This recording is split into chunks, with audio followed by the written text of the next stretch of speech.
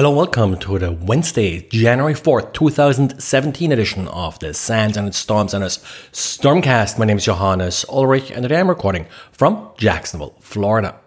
Just before Christmas, we had a story about LG TVs apparently getting affected by a ransomware. Well, in this case, it was a certain type of TV that actually ran Android, and these TVs were infected by the same ransomware as all other Android devices if you install a malicious app. In this particular case, the owner installed an app that promised free videos. Now, the problem with these TVs is that there are no published factory reset instructions. So essentially, you're stuck with this TV. The only thing it will display after the ransomware runs is a fake FBI notice, essentially asking you to pay a ransom to have your TV unlocked, which actually in the case of a TV isn't actually all that easy to do. A user affected by this contacted LG and initially got a rather expensive repair estimate, but eventually LG went ahead and now published the factory reset instructions for this TV. In case this ever happens to you or one of your relatives, friends, I'll link to a video showing these instructions in the show notes. And then we got an update for libpng. Now, this is one of the basic graphic libraries for Linux. As the name implies, it's used for PNG images.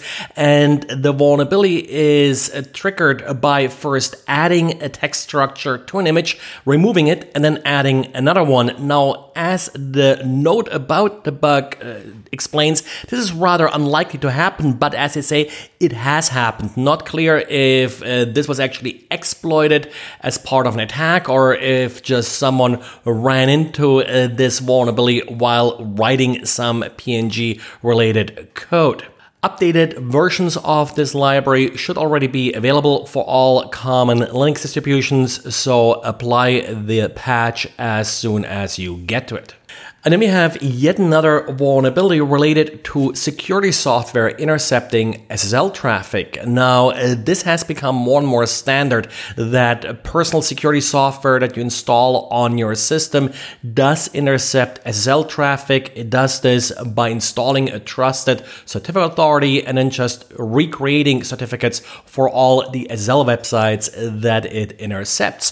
Now, the problem here is that creating these SSL certificates is computationally somewhat expensive. So of course the security software is trying to cache those certificates, and then if you're connecting to the same site over and over, it can reuse these certificates.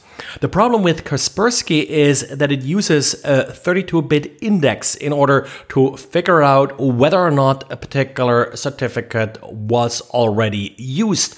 So 32 bits gives you 4 billion different certificates, which is a reasonably large number, but something not too difficult to brute force. So you can impersonate a trusted website by creating a malicious website that uses a certificate with that same 32-bit hash. As the researcher who found this issue points out, there are actually some valid certificates out in the wild that are affected by this, that have the same 32-bit hash, and as a result actually you may have some issues connecting to some of these sites if you are running Kaspersky's anti-malware solution. I haven't seen anything about a patch being available from Kaspersky, but if you see a patch being offered by Kaspersky, this may be one or the vulnerability that's being addressed by this patch.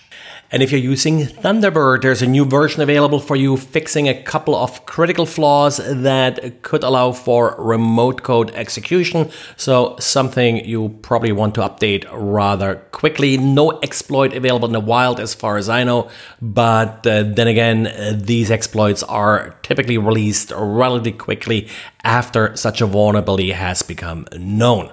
And then as a reminder for any listeners in Europe, I'll be teaching the intrusion detection in-depth class in Brussels starting January 16th. So not too late to register for that. And that's it for today. Thanks for listening. Talk to you again tomorrow. Bye.